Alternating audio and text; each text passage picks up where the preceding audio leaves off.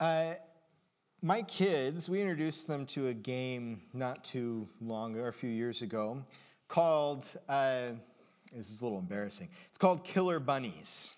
It's a card game, and the object is to collect the magic carrot. And one of the ways that the gameplay works is that you in order to play most of the cards in the game, you have to have a bunny card out on the table. Not a real bunny, thank goodness. And if you don't have a bunny card out on the table, you can't win the game. So what do you think, like, for example, I will do whenever I'm playing Killer Bunnies? I mean, it's in the name. I'm going to kill as many bunnies as I possibly can.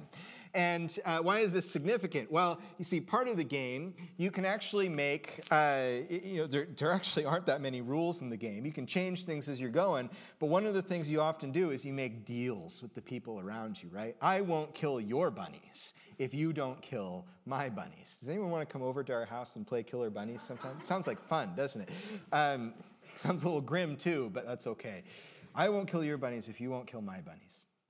Right? That's a deal. It's like a treaty, right? Like a covenant. Yeah, you see where I'm going. And God, in his relationship with us, makes certain covenants, makes certain promises. He says, if you do this, I will do this. Or if, actually, there's one covenant in particular where God doesn't require anything of the people he makes this covenant with. This is the Noahic covenant, right? The covenant with Noah. Remember, Noah he builds the ark, it rains, there's a big flood, everybody dies except for Noah and his family and the animals on the ark, and then they land on the mountain and they get out of the ark, and God makes a promise. He says, what? Never again will I destroy the whole earth by a flood like this. Some covenants are like that. Remember the covenant with Abraham, Genesis chapter 12. God says, Abraham, go from your country and your family to the place that I'll show you, and I will make you a great nation, and I'll give you a land, and I will bless you and make your name great, and I will make you a blessing to all the world. Right? It's if you go, I will do these things. Then we come to David. I remember King David. He's the greatest of all of Israel's kings. He's the king after God's own heart. And in 2 Samuel chapter 7, David says to the prophet Nathan, hey, Nathan, I am living in this great palace that we built, but God's, the Ark of the Covenant is in a tent. Shouldn't we build him a temple? And Nathan says, David, whatever you want to do, do it, because God's with you. And Nathan leaves. And as he's walking away, he hasn't gotten very far, and God says, Nathan, that's not what I said. You turn around, you go back to David. And so Nathan does, and Nathan says, okay, David, I spoke too soon. Here's what God says. Would you build me a house? I've been happy in my tent the whole time. You are not the one to build me a house, but instead, David, I will build you a house. And your descendants will forever be the king of my people. This is another one. God doesn't say, actually, God does give a little bit of an if here. He says, if your descendants will walk in my ways, if they'll do the sorts of things that I want them to do, if they'll obey the law, then you shall never lack a man to sit on the throne of Israel. Now, this isn't just a covenant, is it? It's a story. If you start reading through, David's story is in 1st and 2nd Samuel, and then we get to 1st and 2nd Kings. And 1st and 2nd Kings basically talks about how, David was pretty great, although he made some pretty bad mistakes, it turns out, after all. And then his kids came along, and Solomon seemed pretty great, but, he messed up pretty badly too. And then Solomon's son Rehoboam came along, and he was pretty bad. And as a matter of fact, the 10 tribes of Israel left the kingdom. So we don't want anything to do with Solomon's son. And only 2 tribes stayed with Rehoboam.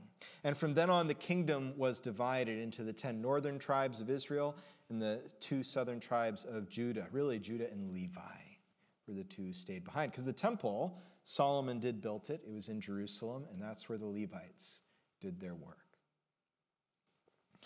Now, if that sounds pretty bad, you split the country and we'll never be whole again, is what it felt like. Things got worse from there. Worse and worse and worse. Until when King Ahaz comes along, they actually boarded up the temple of God. We don't care anything. And remember, this is one of David's sons. The 10 northern tribes were not ruled by David's sons, but the 2 southern tribes were. And King Ahaz was one of David's descendants, and he boarded up the temple. I don't care at all what God promised he will do.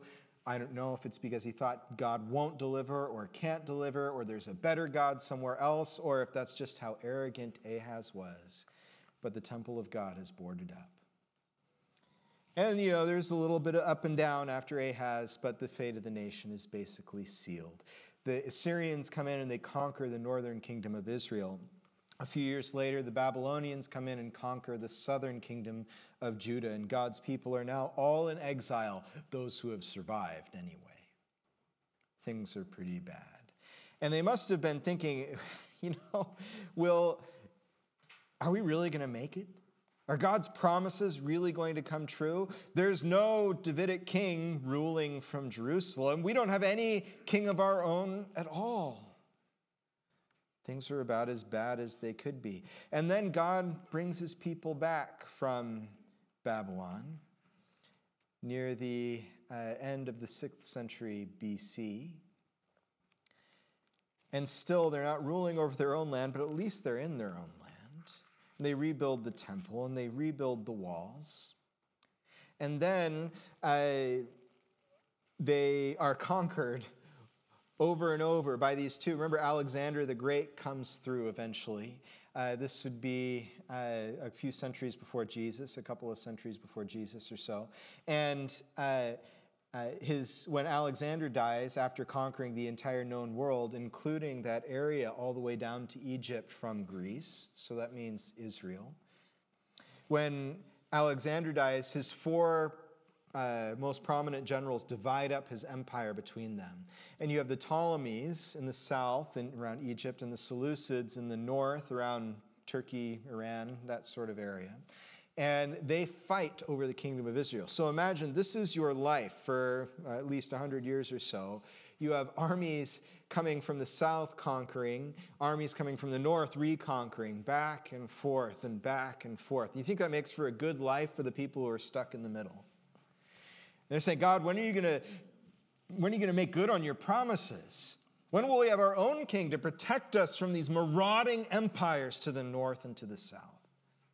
And then in the middle of the 1st century BC, the Israelites actually get together, they revolt, and they gain their independence. The Hasmoneans come to power in Israel, in Jerusalem.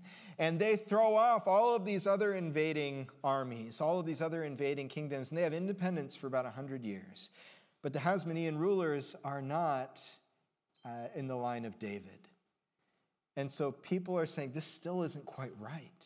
When is God going to make good on his promises? It feels like we're so close, and yet the closer we get, the farther away everything is. And then, of course, Rome rolls through. And they conquer everybody and everything, and they do whatever they want and rule in whatever way they want. So they don't even have their independence anymore. And this is about the time that Jesus is born. And Matthew, right off the bat, wants us to know something important about Jesus. He gives us this genealogy. Now, I don't know if you've ever been in church before where you got a genealogy read to you. It's not the easiest sort of thing to listen to, is it? It's like so-and-so begot so-and-so. I can't pronounce half of these names. I don't know who any of them are. Why is this significant, and why is this important? I want to focus on 3 ideas out of Matthew chapter 1 this morning. And also, just so you know, I initially thought of having Ray read to you the first 17 verses, the whole genealogy, and I decided that probably wouldn't be easy for everybody. And Ray may never be liturgist again if I do that. So we just went the first 6 verses. But here's the first thing that I want you to know. The genealogy starts off in verse 1. This is the genealogy of Jesus the Messiah, the son of David, the son of Abraham. Why does he choose these two people, first of all, to say this? If you want to know who Jesus is, the first two things you need to know, he is the son of David, he is the son of Abraham. Matthew's going to focus on David, but before we get there, I'm going to talk to you a bit about being the son of Abraham. Remember we talked about killer bunnies, and what did we learn from killer bunnies? About covenants, right? And two of the most significant covenants in the Old Testament are the Abrahamic covenant and the Davidic covenant. When Matthew tells us Jesus is the son of Abraham, first of all, he wants us to know he's a Jew. He's one of God's people. But probably even more significantly, what he wants us to remember is that opening of the Bible, that story that's running through the entire book of Genesis. Do you remember? It's we're waiting for that descendant of Eve. Remember that first scripture reading? We've heard it repeatedly throughout Advent. He said, God said to the serpent, because you've done this, you'll crawl on your belly, you'll eat dust, and I will put enmity between you and the woman. And her seed, some descendant of hers in the future, you will strike his heel, which it's not good to be bitten anywhere by a snake, but the heel, maybe if you can be bitten anywhere, it'd be the heel. But what will the seed of the woman do? He will crush your head. And we call this, actually, scholars call this, we don't call it this because who knows what this means. It's called the Proto-Evangelion, which means the first gospel. God's first promise, I will make right what has gone wrong in the garden. And immediately, we move on to the narration of Eve getting pregnant, and she has two children. Remember Cain and Abel. We know that story doesn't work out very well, but it's really important to understand how Eve greets her children. She names her first Cain, and she says, with the help of the Lord, I have gotten a man. And you have a sense, first of all, that Eve doesn't know anything about what it means to have babies because she's the first woman, right? This is the first baby who's ever been born. And so she understands better than anyone else what a miracle this is. But you also remember what God had promised, right? The seed of the woman. And she must have been thinking, here is the one who will crush the head of the serpent. And then she has Abel. And do you know what Abel's name means? It means breath. And the sense in which Eve is using this is, who cares? I've got Cain. Now here's this second baby. It's just like a breath. Here and gone. It doesn't matter. Eve is convinced that God's promise is going to be fulfilled through Cain, and the serpent's head will be crushed. And of course, what happens is the serpent dominates Cain. Sin dominates Cain, who kills his brother. As a matter of fact, Cain, his offering to God is rejected while Abel's is received. And God says to him, why do you look like that? If you're a parent, you've said this before to your children, haven't you? Why do you look like that? And usually when you ask that question, it's because they've just done something wrong and you've corrected them and now they're all angry. And you're saying, why do you look like that? This was your choice. You made your bed. Now you get to sleep in it. Which isn't a good metaphor for children who do not make their beds. But anyway. God's speaking to Cain. Why do you look like that? If you do well, won't you be accepted? But if you do not do well, watch out. Sin is crouching at the door and it wants to rule over you. And Cain then kills his brother, dominated by the serpent. He wasn't the one. But the promise does still pass down. And we keep seeing these stories, like when Noah is born, his father says, finally, here's the one who will deliver us from the labor of our hands. Because remember, part of the curse is that by the sweat of your brow will you work the earth. And with thorns and thistles will it give its fruit to you. Finally, here's the one. Well, Noah was the one through whom the promise descended, but not the one through whom the promise was fulfilled. As a matter of fact, Noah and his children are the only ones who survived. And then we get to Abraham, and God says, the promise is going to pass through you, Abraham. And I'm going to give you a son, Isaac, through whom the promise will pass. And then remember, Isaac has Jacob and Esau as children. And Jacob apparently cares very deeply for God's promise. Because one day Esau is out hunting. And he comes back and he is really hungry. He hasn't caught anything. And Jacob is just nonchalantly cooking a pot of stew as Esau comes back. And Esau says, give me some of that food or I'm going to die. Which tells you a little bit about the kind of man that Esau is. Needs his stuff right away, right now. And Jacob says, okay, as long as you will give me your birthright as the firstborn. Which tells you a little bit of the kind of man that Jacob is. And Esau says, it's no good to me if I'm dead, exaggerating just a tiny bit, and eats up the stew, and Jacob steals or deceives Esau out of his birthright. But Jacob really wants that promise to pass through him, and it does. And then Jacob has his children, the 12 sons. Remember, there's a whole musical about them. Joseph and the Technicolor Dreamcoat, if you're not tracking well. And the promise continues to pass through all of these people. And we just get these moments where the promise resurfaces. And David is one of those moments. Israel shall not lack a man to be king, and he will come from your family, and you will rule. Your family will rule over Israel forever. And so when Matthew starts off his gospel and says Jesus is the son of Abraham, he wants us to recall that big story. Jesus is the one through whom the promise is going to pass, where the serpent's head will be crushed.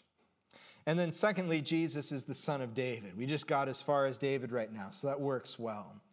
But what is the significance of this? Well, it's not just that, Jesus will be a king, which is kind of a generic sort of statement. But there are all these traditions that arise, all these different scriptures that talk about the kind of king that David's descendant will be, that the son of David will be. And I just want to take you to Ezekiel chapter 34 to begin with. And here, the Lord is speaking to the leaders of Israel. And he says, this is what the sovereign Lord says. I'm going to be skipping all through Ezekiel 34. Woe to you, shepherds of Israel, who only take care of yourselves. Apparently, it's not just in the 21st century that we just look out for number one, is it? Woe to you, shepherds of Israel, who only take care of yourselves. Shouldn't you care for the flock? You eat the curds, clothe yourselves with the wool, and slaughter the choice animals, but you do not take care of the flock. And then in verse 20, therefore this is what the sovereign Lord says to them. I myself will judge between the fat sheep, the shepherds, and the lean sheep. Because you shove with flank and shoulder, butting all the weak sheep with your horns until you have driven them away.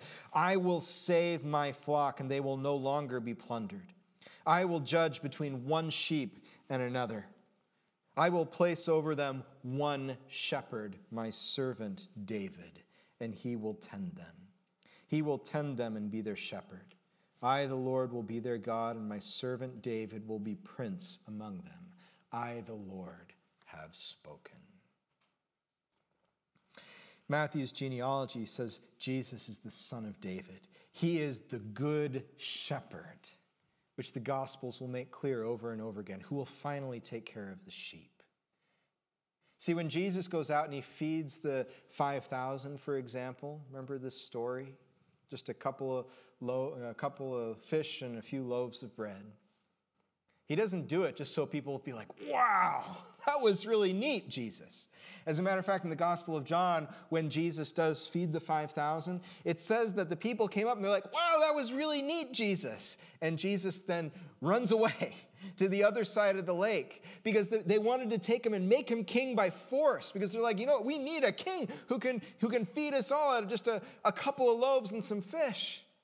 And when Jesus gets over there, he says, do you follow me because you saw and understood the signs, or because you had your fill?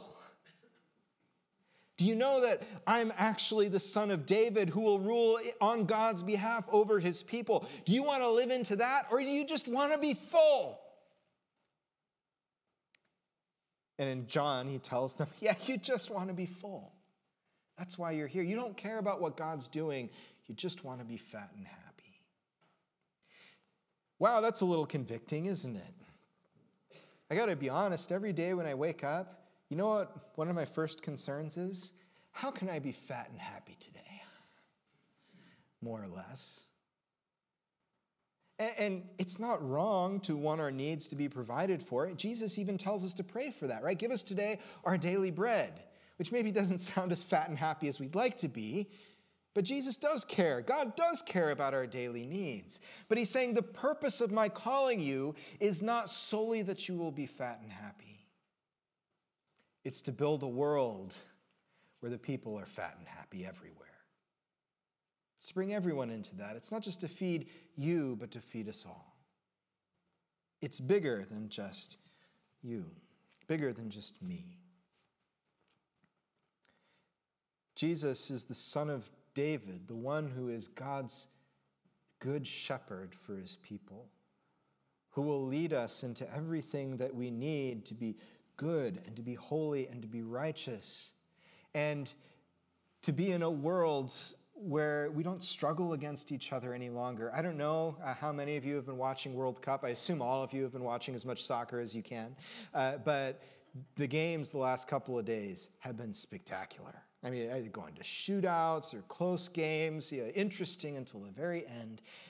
But one of the things that strikes me when I watch these, because now it was the quarterfinals just finished, which means there were 8 teams left out of 32. And 4 of them went home this last week.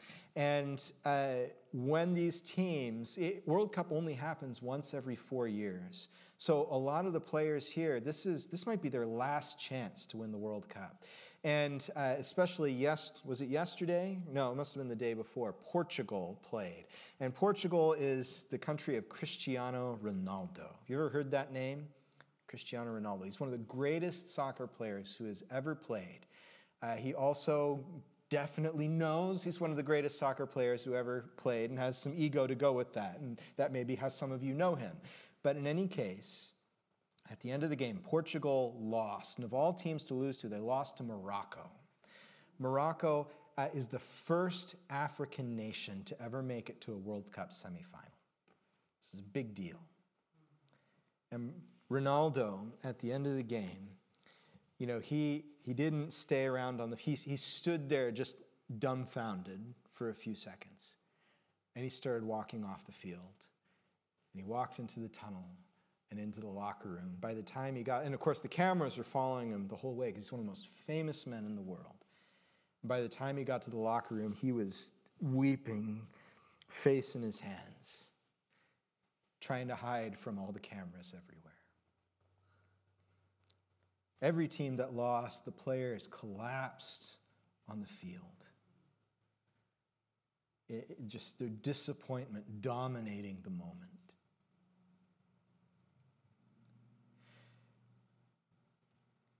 I found it hard to watch because on the one hand, you see the team that wins and they're celebrating and they're jumping up and down and they're so excited, especially those people from Morocco. No one ever thought they could be there. They're just amazed and taking in the moment. And then on the other side, there's such despair.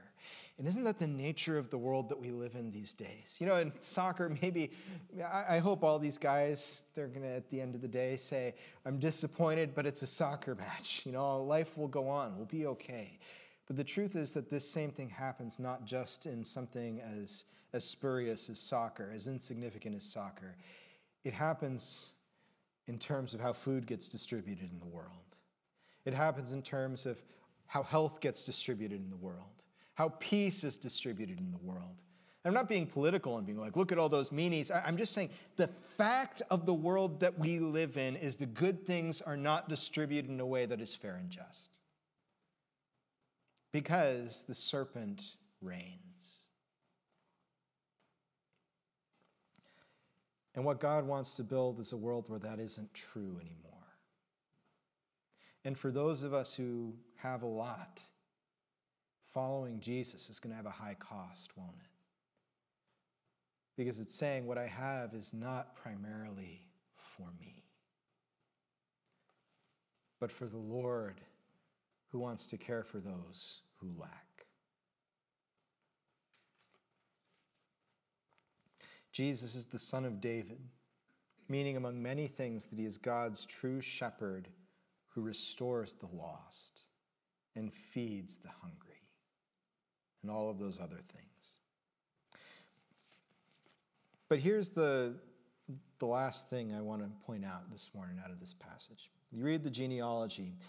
There shouldn't be women in here by first century standards. And yet there are. And not only are there women in this genealogy, not only are there women, but some of them are foreigners in the genealogy of Israel's chosen king. Keep in mind, in the U.S., we're a melting pot. It's great for all peoples and all cultures to come together. And, it's wonderful. You can make something out of yourself no matter where you came from. It's amazing. As long as you're born in the country, you can even be president. It doesn't matter who your parents were, where they came from. But for the people of Israel, that's not the way they would have thought about this, because God told them, separate yourselves out from the people around you. Did you know it's part of what it means to be holy? To be holy means to be set apart. And that's part of the reason God gives the law. And I remember a friend of mine once said, I can't be a Christian. He grew up in the church. We grew up going to church together. And he told me one day, I just can't believe it anymore, because the Bible says things like, don't put a patch on a piece of cloth that's from another piece of cloth. And that's nonsense. That's ridiculous. And the fact of the matter is that the purpose of that law was not that, patching one piece of cloth with a different piece of cloth is morally wrong, Hitler. The point is, you are to be holy and unstained. And I want you to have reminders of that throughout the common and the special places of your life. I want even your clothes to reflect the call that I have on you as my people. On the one hand, that's a little annoying, isn't it? It's like, God, can't you keep your hands out of anything? But on the other hand, it's actually encouraging, because we think there is nothing too small in my life for God to pay attention to. Every once in a while, I'll ask people, I always, whenever I meet with people as a pastor, and I always say, how can I pray for you today? And a lot of what I hear back will be people will say something like, well, I'm having a hard time with this. And I know it's not that big a deal, right? People in the world are starving or, have incurable illnesses or something like this. And I'm complaining about this little inconvenience in my life. And, let me first of all say that, it's good to have perspective. And it's good to remember that this thing that happened to me might not be the most horrible thing that's ever happened to me in the history of mankind. Good attitude. But that doesn't mean that God has stopped caring about even the smallest difficulties in our lives. Bring them to the Lord in prayer. There's a reason you care about him. There's a reason we all care about all of these little things. The world's not supposed to be this way. God's in the midst of repairing it. Don't leave something out of your prayers just because you think, I don't want to waste God's time on that. He's too big. You can't possibly waste his time. You and I are times limited, right? We can't deal with every single problem that comes up. But then we put that on God, like his time and his strength and his ability is limited as well. And if he helps me with this thing, he won't have time to help someone else with that other thing. Or worse yet, we think if God helps me with this, he's going to write it down in this little notebook and be like, you're getting awfully close to the budget of power I've allocated for you. So you better choose your next prayers really carefully here. Because you've only got 3 more, like he's a genie or something like that, right? You've got 3 wishes. God, if God ever came up and you rub the lamp and out pops God, first of all, this is a horrible analogy. But secondly, if that ever happens, God will be like, he say, I'll give you 3 wishes. And then he'll nudge you and he say, hey, wish for more wishes. That's the kind of God he is. He cares about even the littlest things in our lives. And he cares even about the littlest people as well. He took Rahab Rahab, the first woman, the first foreigner who appears in this list. Rahab heard about how Israel had come out of Egypt with great signs and wonders. And she saw them crossing over the Jordan River. And she said, they serve the real God, the true God. And I want to belong to that family. And so she gives up. She doesn't just give up, she betrays her own people to join God's people. And when she gets there, is God like, it's really, I do have like an affirmative action program to get you in, Rahab. I just want you to understand you'll be second class. No, God says, wow, you are going to be in that promised line. And then Ruth comes along. Ruth is another foreigner. Remember, there's a famine in Israel, so Naomi and her family leave Israel. They're not supposed to do this, but they do. And they go and they take foreign wives. Her sons take foreign wives, which they're not supposed to do, but they do. And then the sons die, and the father dies, and all that's left is Naomi and her two daughters-in-law. And she says, go back to your families. I have nothing to offer you. I'm just going to go back to my people and die. And Ruth says, never. Wherever your people will be my people, I'm going with you. And Naomi can't get rid of her. Naomi comes back to her people, comes back to Israel. And you remember when she gets there, everyone says, oh, it's Naomi. What's happened to her? Such a tragedy. All of the men in her family have died. She is totally destitute. She has nobody and nothing. And Naomi says something quite understandable to everyone. She says, don't call me Naomi, call me Mara, which means bitter, because that's what I am. And Ruth sticks with her, and Ruth doesn't become bitter. And Ruth goes out, and she gleans in the fields, and she provides for herself and Naomi, according to the law that God had laid down. Ruth, even if she didn't understand it, was showing her faith in God's promises. Look at the nation God has built, where even the destitute can eat. And she finds Boaz, who turns out to be a family member who, according to Jewish law, can be a kinsman redeemer, which means can marry Ruth and give her a son to continue her dead husband's line. And that's exactly what happens. And Ruth, who maybe should have expected a life of no great significance or meaning or ease, definitely no fat and happy in Ruth's future, yet God rescues her and puts her in Jesus' line. She is like the 14 times more than that. I don't know how great, but she's the very great-great-grandmother of Jesus. And then David was the father of Solomon, whose mother had been Uriah's wife. Remember the story of Uriah? Or, as we might know it better, the story of David and Bathsheba? David sends out the army, which includes Uriah, who's one of David's mighty men, talked about in the books of Chronicles. And while they're gone, David's on the roof of the palace, and he sees a naked woman bathing. He's like, that's a pretty woman. Bring her to me. They get together and do the things that people might do in that sort of situation. David sends her home. She comes back and says, I'm pregnant. So David brings Uriah home and says, Uriah, take a day off. Go be with your wife. Do the things that husbands and wives do.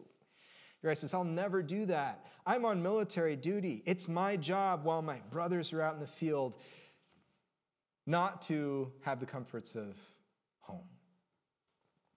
And he stays in the city gate. And David tries to get him drunk and send him home to his wife. He still doesn't go because he's a righteous man. Finally, David sends him back to the front. He and Joab, the commander of the army, conspire together, Joab, I should say, and they figure out how to get Uriah killed in battle. The whole army is attacking a portion of the wall. Joab tells everyone but Uriah, hey, when I say this, everyone get back.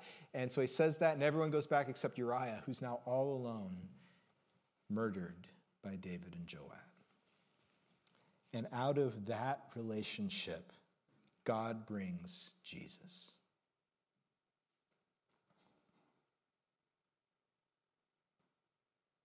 How incredible. What does this tell us?